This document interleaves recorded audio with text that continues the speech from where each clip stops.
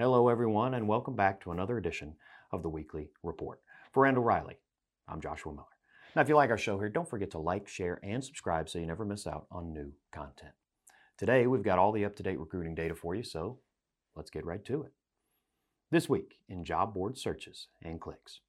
Searches were up 5% week over week and 20% month over month, but saw a 39% year-over-year decrease.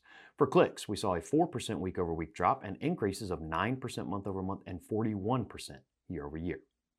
This week in freight, total load postings were up by 4% week-over-week, and all three major segments saw increases. Dry van postings were up 0.8%, refrigerated rose by 0.5%, and flatbed rose by 6.5% week-over-week. Those increases were the result of higher load postings in all regions with the exception of the Northeast. Truck availability increased by 6% week over week as the overall load-to-truck ratio fell to its lowest level since June of 2020. Spot rates were down 7 cents per mile and all three segments saw declines. Dry van was down 8 cents, refrigerated 4 cents, and flatbed rates fell by 9 cents per mile week over week. Flatbed rates have now fallen 76 cents since hitting that record level back in late May, and overall, spot rates are now down 21% year over year. Now, story of the week. Recruiters are shedding some light on what works for obtaining and retaining drivers. As you may expect, pay still remains a popular tactic among fleets, and according to CCJ, 68% of fleets surveyed raised wages at least once in 2021. 31% raised wages more than once, and 7% raised them 3 times or more. Some carriers have also switched to a pay-for-performance system that compensates drivers based on categories related to things like safety and fuel efficiency.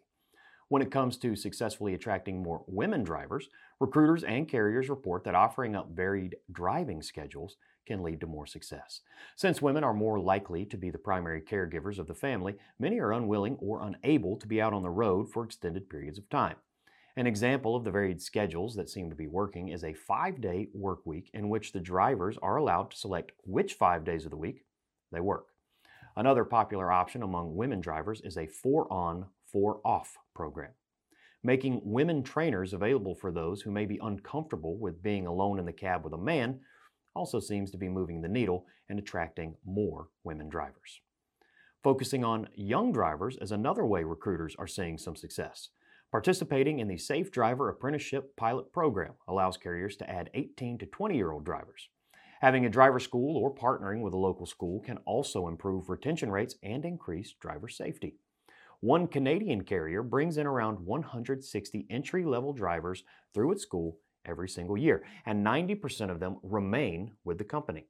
They found that the drivers they train themselves also tend to be safer and more productive when compared to the other drivers who have managed to pick up some bad habits they learned before joining the fleet.